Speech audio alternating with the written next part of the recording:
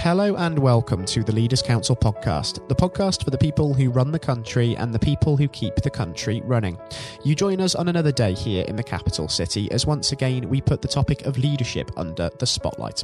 My name is Scott Challoner and I'm delighted to be joined on today's programme by Paul Jackson. Paul is the Group Chief Executive of HSF, otherwise known as the Hospital Saturday Fund. Originally founded by the Lord Meath and Hoare family in 1873, it was meant to help provide hospital access to London's poor. However, its modern-day trading arm, HSF Health Plan, now delivers medical cover and additional wellbeing benefits to companies and individuals. Paul, very warm welcome to you, and thank you ever so much for taking the time to join us. Pleasure. Absolute pleasure. Thank you. It's a real pleasure having you on the programme with us as well, Paul. Now, the purpose of this discussion is to understand your take on leadership as a whole.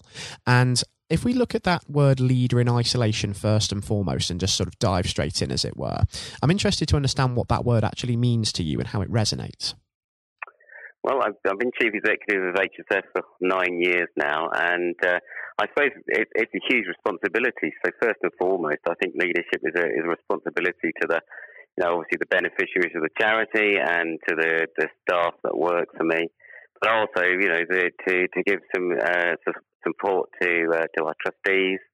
But really, it's then because as you mentioned, the charity's been going 150 years, but we earn our money from a health plan, which is a type of private medical insurance. And we've had really the same type of product for the last sort of 70 years or so. But we need to innovate all the time because we're in a competitive world, and the more funds that we get, the more that we can help charities across the UK and Ireland. So really, hopefully, I've shown great innovation in the last 9 years. We've changed the structure of the charity quite a lot, and we've grown enormously over that time.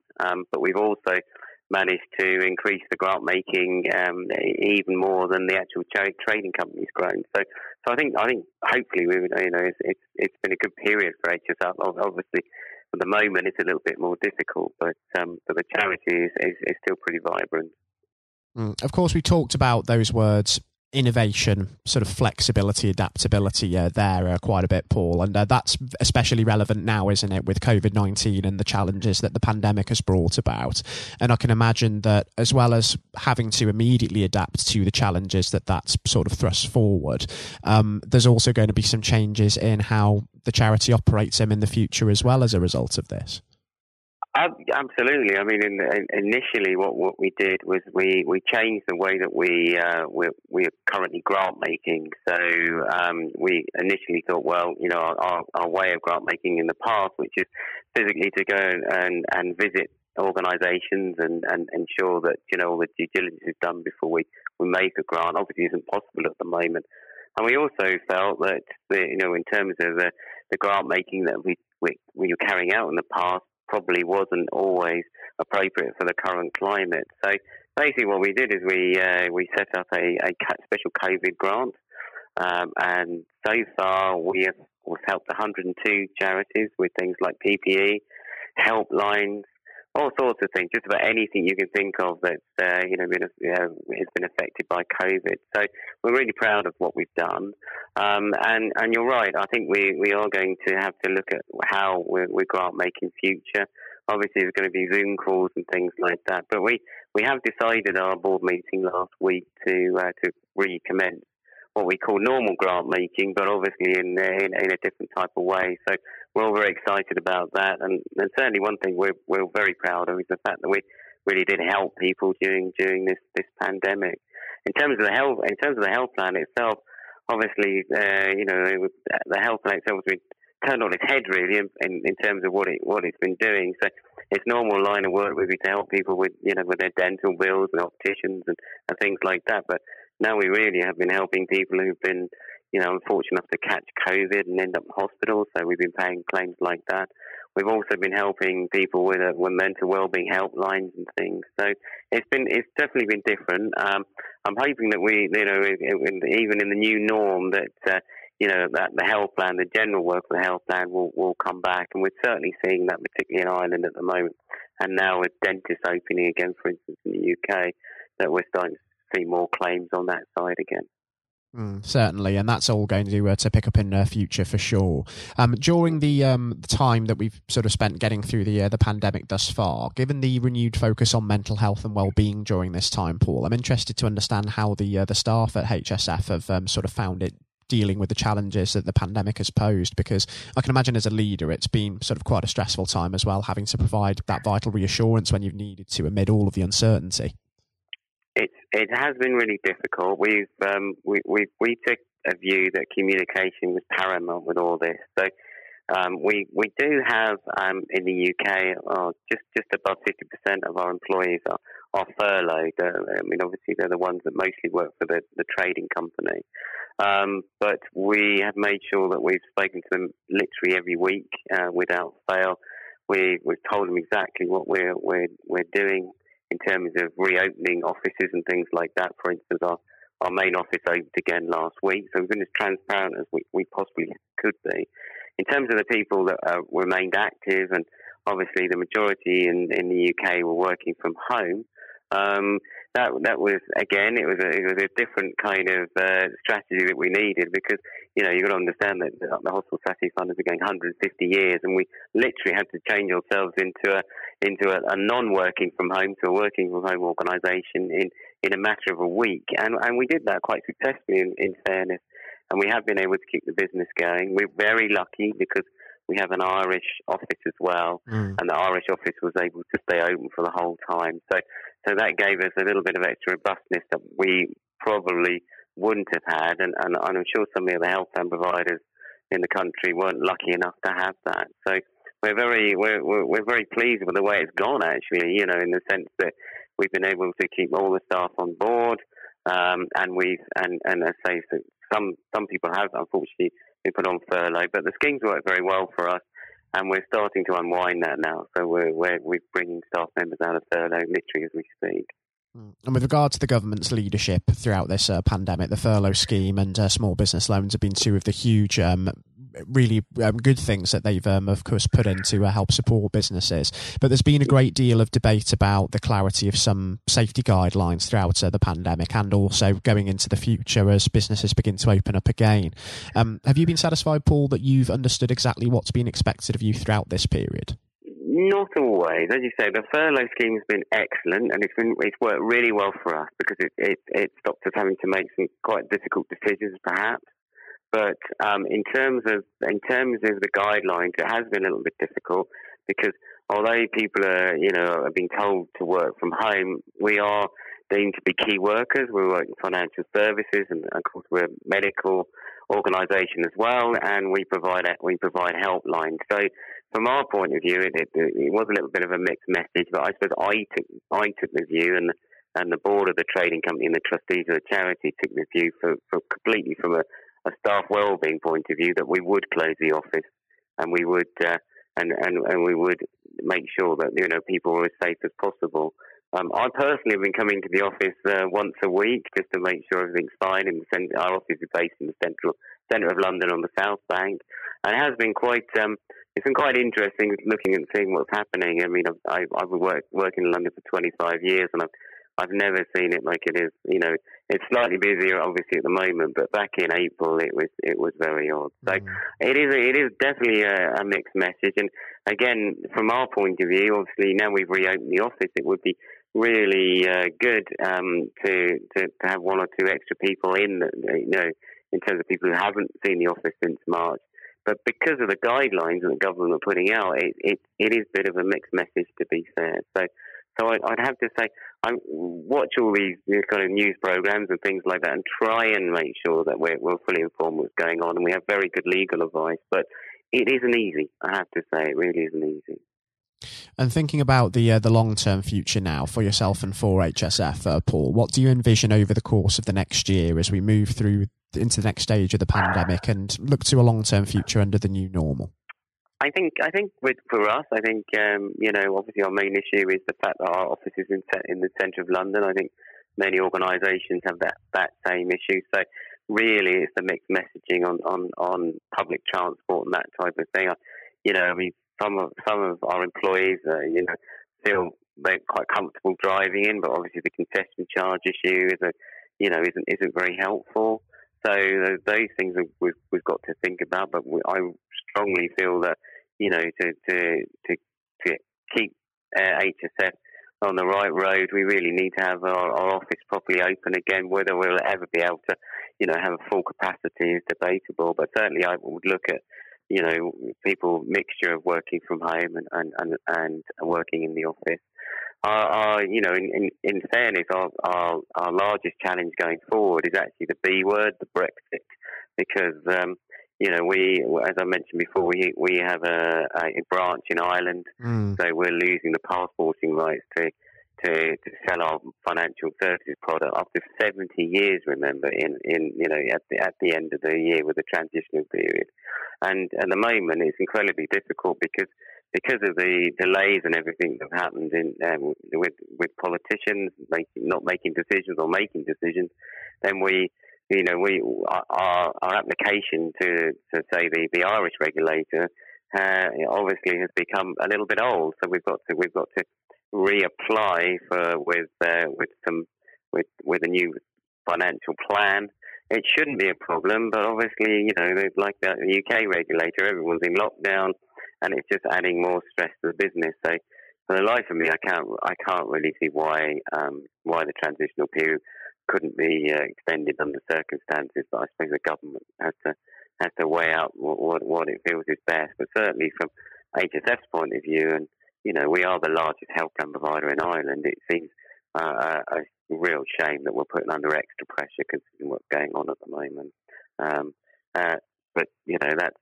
I suppose we've been dealing with this for the last 4 years, and I'm hoping, obviously, a deal will be done with financial services that will make sense, and we'll be able to continue passporting. But that really is genuinely the largest threat to the business going forward. And people don't realise, I think, that even small insurance companies like HSF, European trade is quite important to us. So we've set up by an Irishman, and we are.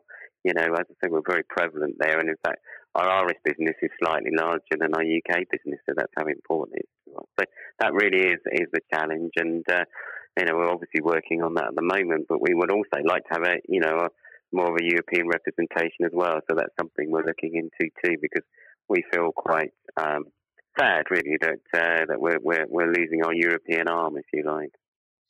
For sure, and the Brexit issue is something that's sort of raged on behind the scenes, hasn't it, with remote negotiations continuing, and we're still... I think so, yeah. And we're still no closer to knowing whether there will be a deal at the end of the year as well. Absolutely. I think we're obviously with COVID and everything, people have forgotten that Brexit is still quite a huge issue, and you do read from time to time, in terms of negotiation in particular areas like fishing and farming, and there are things coming out. I know there's now an issue with the trade deal with Japan, because you're trying to do something in 6 weeks that normally takes 6 years. So it is very difficult, and I think a little bit of sympathy, maybe a little bit of kindness from the politicians wouldn't go amiss at the moment, because it is putting an extra stress on our business, which we really could do without at the moment, considering what's happening in the wider world. But I have said it before, and I've written articles about it, and and take the politics out of it. I'm talking about pure economics here and common sense, actually, in fairness. And of course, the outgoing Director General of the Confederation of British Industry, Caroline Fairbairn, said very recently as well that businesses, its resources, its contingency resources are being run down as a result of COVID, and it will be completely unprepared for a no-deal Brexit scenario if it does come around.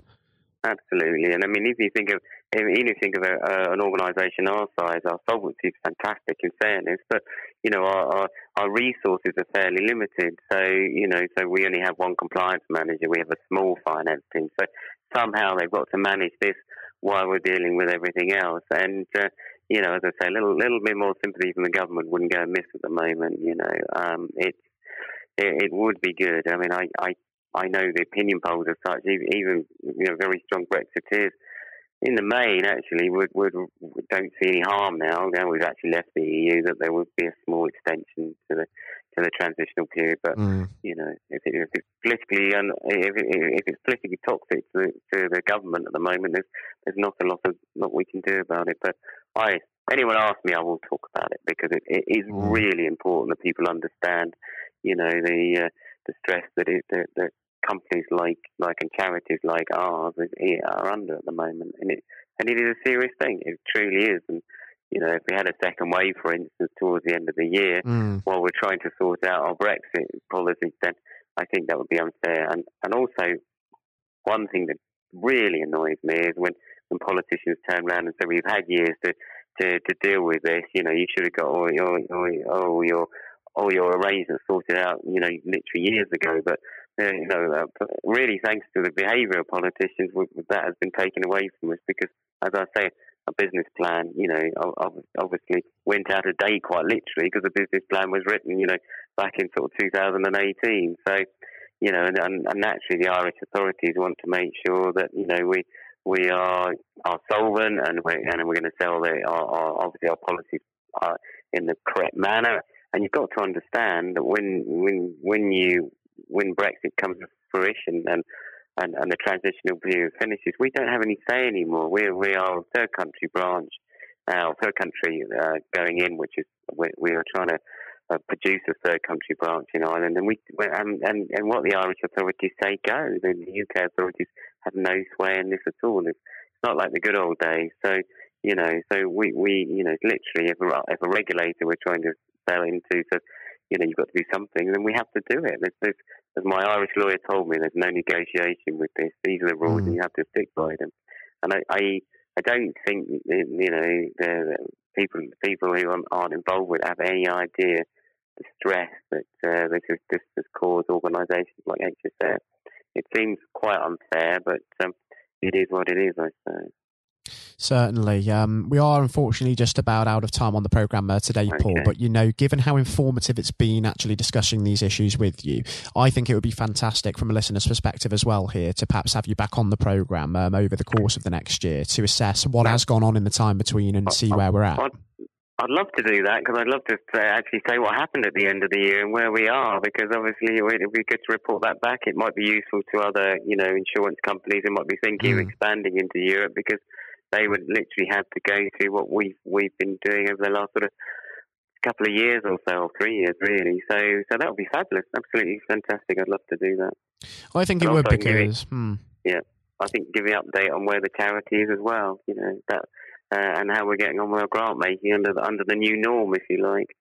Hopefully there'll be some positive news to share on that front for sure. And I say it because it's one thing, of course, speculating on what the future will bring, but it's something else entirely actually looking back and analysing exactly what's happened. Absolutely. Yes, it will be fascinating in a masochistic sort of way, if you know what I mean. But anyway, yes, absolutely. Exactly right. I've got to say, Paul, it's been a real pleasure having you join us on the programme today. Really nice, thank you. Yes, thank you again for your time, and most importantly, until we do speak again, do take care and do stay safe, because we're certainly not out of the woods yet, are we? Absolutely. Thanks very much. Thank you. That was Paul Jackson speaking, the Group Chief Executive of HSF, the Hospital Saturday Fund. Coming up next on today's programme, I'll be handing over to Jonathan White for his exclusive interview with former England cricket captain Sir Andrew Strauss. Since his retirement from playing, Sir Andrew has become the Director of Cricket for the England and Wales Cricket Board. But during his days as a player, he joined an illustrious club of just 3 England captains to have secured the Ashes, both at home and away in Australia. During his tenure as skipper, he also racked up the second highest number of Test victories for an England captain in history. Quite impressive. And I hope that you enjoy listening just as much as Jonathan relished speaking with Sir Andrew himself. That is coming up next. Hello and welcome. I'm Jonathan White, and today we are joined by Sir Andrew Strauss, former captain of the England cricket team and former Director of Cricket at the ECB. Sir Andrew, thank you very much for joining us today. Real pleasure to be here. Thank you. The pleasure is all of ours. And you've had a distinguished career, as I said, both on and off the pitch in English cricket, recognised not least with your knighthood for services to sport just last year. So congratulations on that. Yeah, thank you. Now, there have been ups and downs in the career, like any career, including public and private disagreements with certain individuals. And on that front, I think what everybody wants to know, have you finally forgiven Marcus Trescothick for giving you that stupid Lord Brocket nickname? Well, my recollection was that it wasn't Marcus Trescothick who gave me that nickname. It was actually Mark Butcher. He's to blame. You know, I think there were a lot of people. It was the senior England teams at that time who wanted to sort of put me in my place and make sure that I didn't get above my station. So thankfully it didn't particularly stick other than within those group of players. And you really did try and get on their nerves by getting above your station because, of course, in your first outing, you went on to score 112. Now, am I right in saying this, perhaps, that you only got there because Michael Vaughan did himself an injury? Well, that was the reason I got on the pitch in the first place. Yeah, absolutely. I mean, you know, it's often sort of misunderstood or misjudged the role that luck plays in an international career or sporting career, full stop. And, you know, I was waiting patiently in the wings for an opportunity, and it didn't really seem like an opportunity was going to come along. And then, you know, I've only got injured in the nets, and there was my chance, and I had to kind of grab it with both hands if I could. And you certainly did. What was it like then to see your name being put up on the Lord's Honour Board after your first appearance? Yeah, look, I'd just been transported to a completely different world almost. I was a Middlesex player, I was captain of Middlesex, all my focus was on helping Middlesex sort of win the championship and whatever. And then a week later, I've scored a test century, which is something I'd always dreamed out, you know, literally all my life. And then the thought of doing it at Lord's in your first test match. I mean, it was literally the dream. So, and then suddenly I started thinking, wow, hold on, potentially I've got a whole England career ahead of me and everything that entails. So it was a real shock to the system. But I suppose what I was grateful for was that I was relatively old, probably not the right way of putting it, but I was 27 years of age. I was pretty comfortable with my own game. And I was also, I think, mature enough to understand that this was a great opportunity for me, but not to get carried away with it, which is unfortunately what happens with a lot of younger players. Without a doubt. And I think in those early years of your career, it's so important, I think you'd agree, especially when you're learning from other more experienced people. And this can be true of any field, whether it's sports or politics or business, to have somebody there that you can rely on or look up to for guidance. In those early days, was there somebody that you could say to this day that, thank goodness they were there for you? Well, I think in preparing me for international cricket, Justin Langer was a massive source of advice for me. So he was captain of Middlesex a couple of years beforehand and really helped me understand what I needed to do to get there. But then I think on the day-to-day basis, my wife Ruth played a huge role, you know, just in terms of, because I think there is that real danger that you get carried away with it and you think international sport in that goldfish bowl that, you know, you're more important than you were previously, or that whole world is the real world. And obviously all we know is that the real world, nothing's changed other than other people's perception of you. And you need that grounding. And again, that can be true of so many different areas of life. I think so, yeah. I mean, very easy to get caught up in it and end up doing different things, being with different people, sort of trying to enjoy everything that goes with international cricket rather than focusing on the actual international cricket. And itself. In those early days, Andrew, there were lots of examples where you could have got carried away because that team accomplished so much. I think for a lot of people, the 2005 Ashes series is one of the greatest sporting moments of this country's history. Now, we could chat for hours about that, but I know I wouldn't be allowed to, and you've got other places to be, so we can't do that. But if I may, I would love to ask what your highlight was personally for that, but perhaps more importantly, as a team, how were you able as a group to deal with the pressure no doubt you were feeling? Yeah, well, the pressure is like nothing else that I experienced before or after, because, you know, I think it's easy to forget how much of a holy grail the Ashes was back then. You know, we hadn't won it for so long, and it seemed like we'd come up against these invincible Australian teams year after year. So, you know, the closer we got to it, the harder it became. I remember Ashley Giles walking into the dressing room for I think it was in the final day of the series, and I looked at him and he looked absolutely terrible, like just white of a sheet, grey. He looked like aged about 5 years. I went, God, Charlie, you're not looking too good.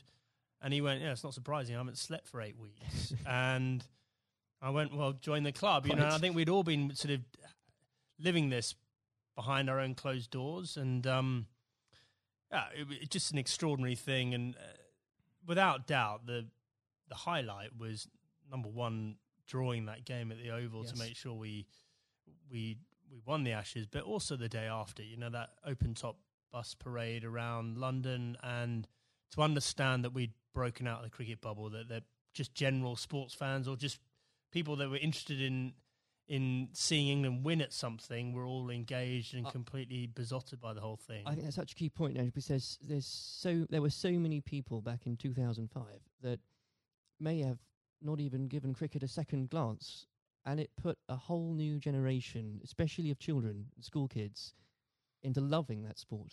And so beyond the actual competition itself, what a fantastic thing to be able to say was accomplished for absolutely.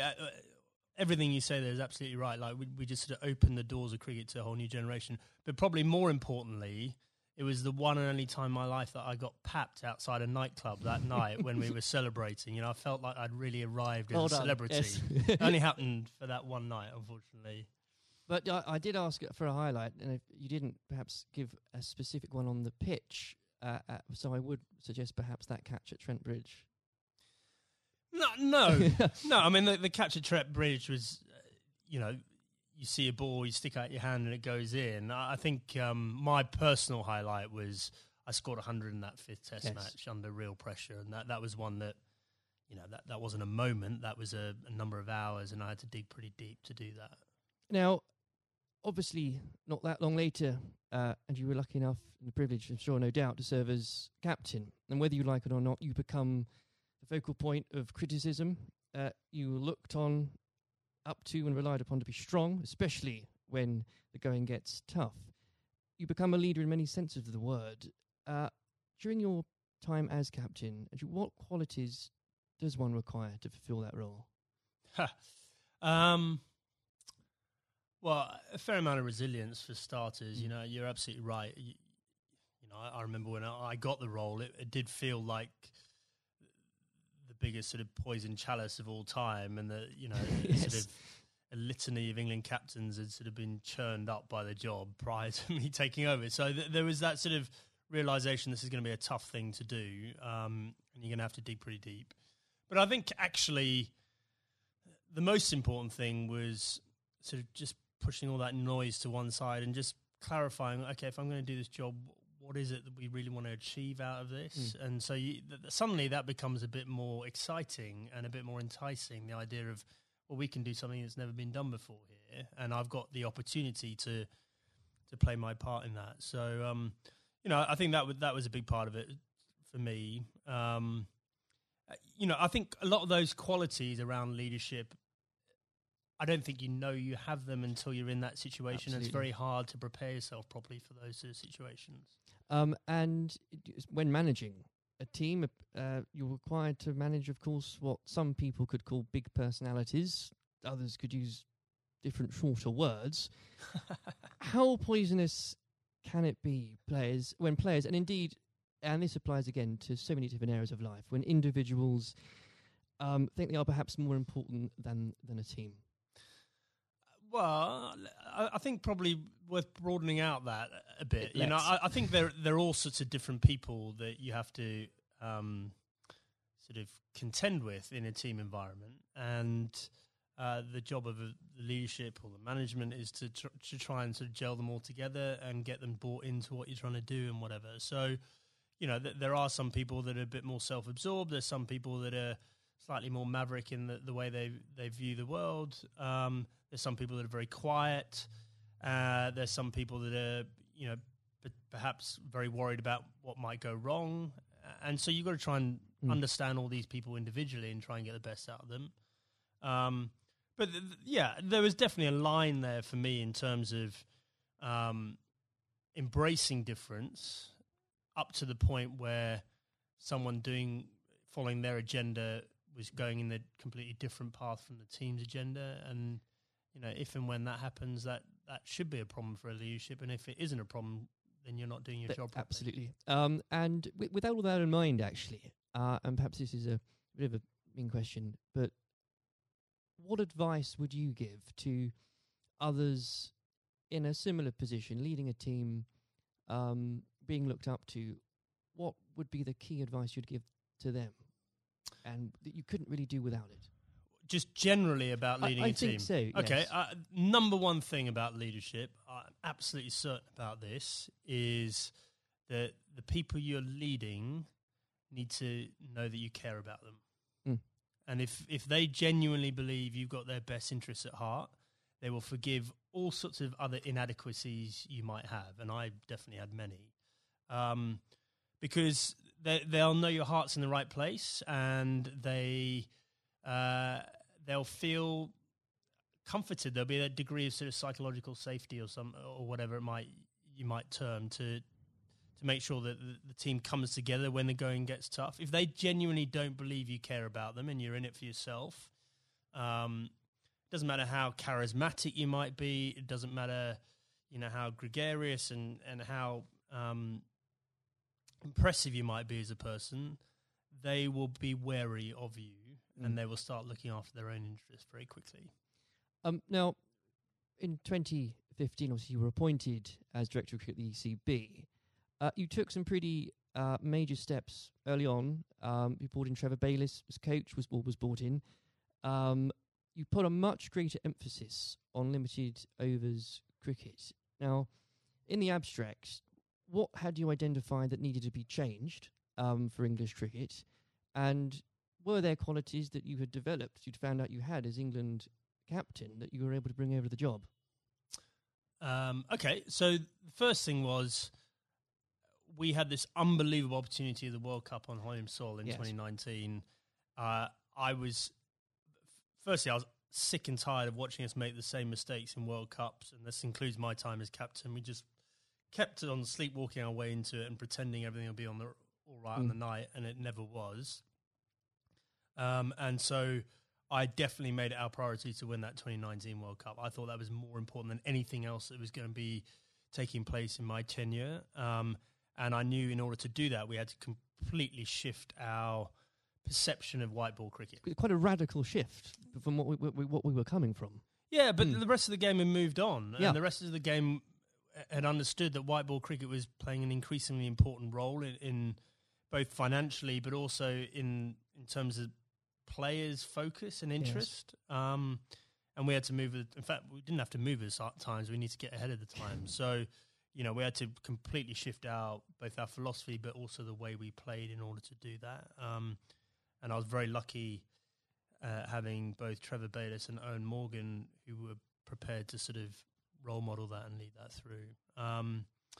And the second part of your question around what had the England captaincy sort of done to prepare me for the role, I think I was comfortable leading. I knew the environment. I knew what I was getting myself into. And in the early days, I could leverage some of the relationships that I had with the players. But actually, I found it a very different challenge because you are so far removed from what's going on the ground. Right. And so, you're relying on other people to have to, buy into what you want to happen and then do it themselves. And often, in different time zones in different parts of the world. So that was a very new experience for me. Well, I think the strategy paid off, and I don't know about you, but when watching that World Cup final, again, as so many people did in this country, it's once again inspired another generation of especially school kids who, again, might not have given cricket a second look, who have now become avid cricket fans. I know of some, and what a wonderful thing that must be. Yeah, it was an incredible day, wasn't it? I mean, I think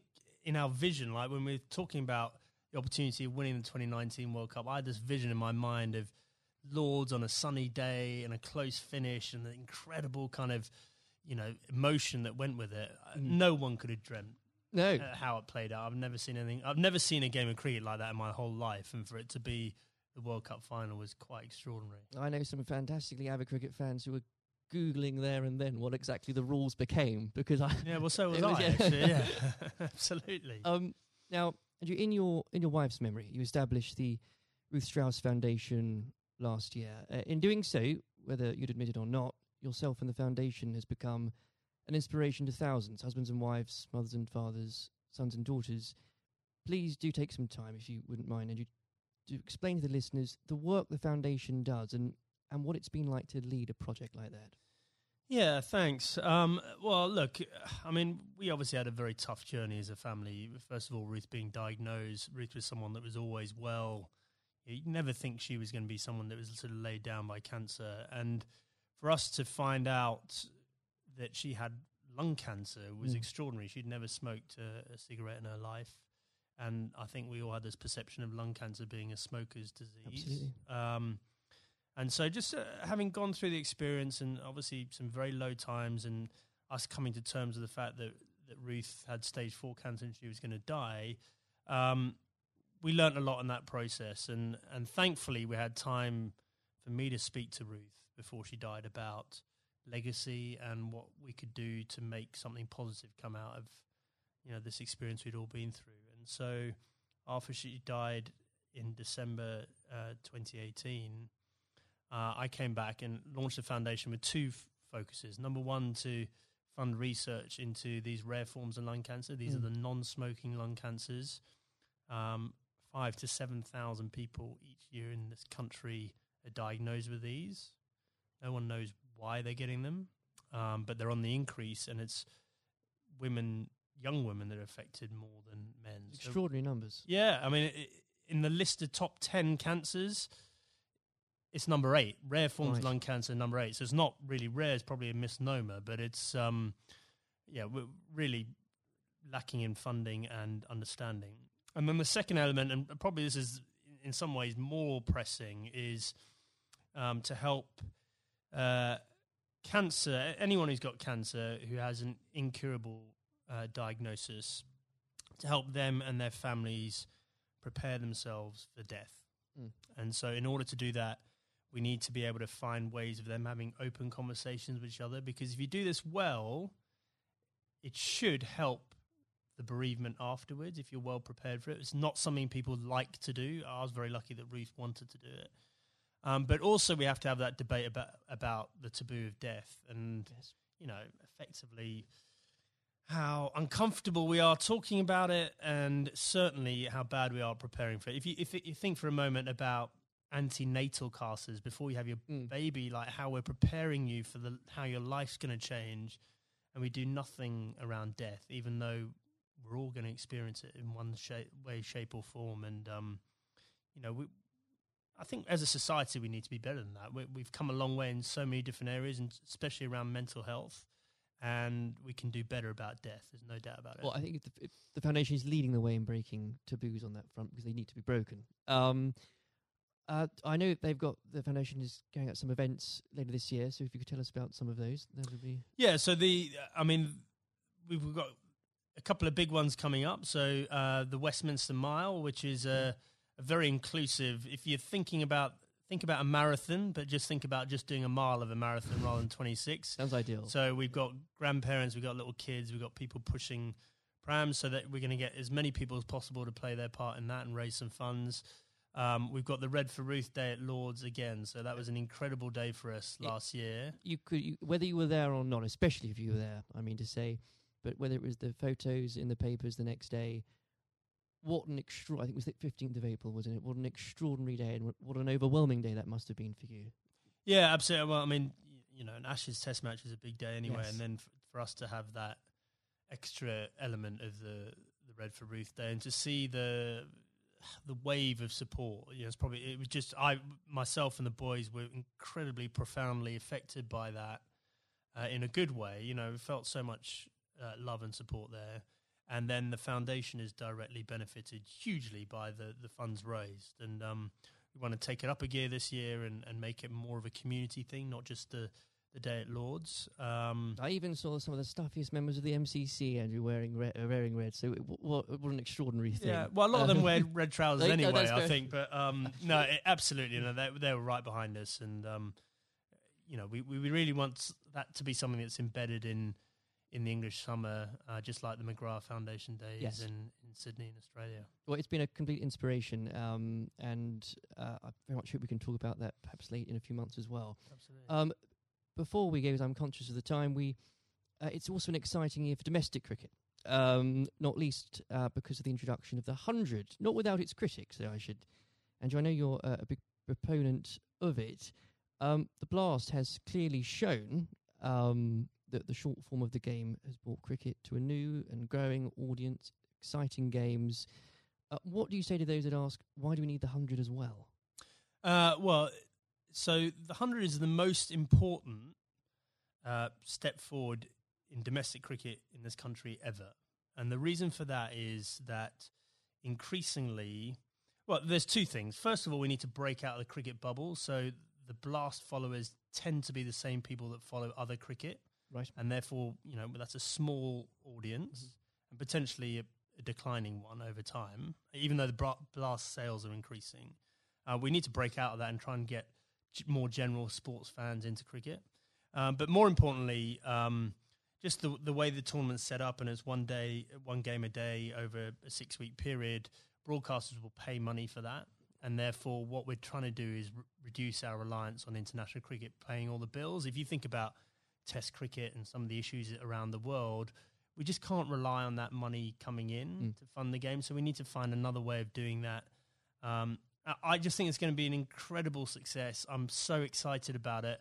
I know there are people that are worried about it, but in 2 or 3 years' time, we're going to have our own short form tournament that will rival the Big Bash, and we'll be moving towards the IPL. And those are two enormous events out there, and we can have our own version of that ourselves. I can feel your enthusiasm for it. As an Essex fan, I'm still stumped as to, I think I'm going to have to choose between either supporting a team based at the Oval or a team based at Lords. And I'll get over that, but I'll have to do it. Well, surely it's got to be the Lords one, right?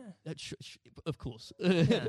Sanju, it's been an absolute pleasure discussing that and everything else with you today. Thank you very much. Cheers. This has been the Leaders Council podcast. Thank you for celebrating excellence in leadership with us. I've been your host, Scott Challoner. Until next time, goodbye. Thank you for listening to our podcast.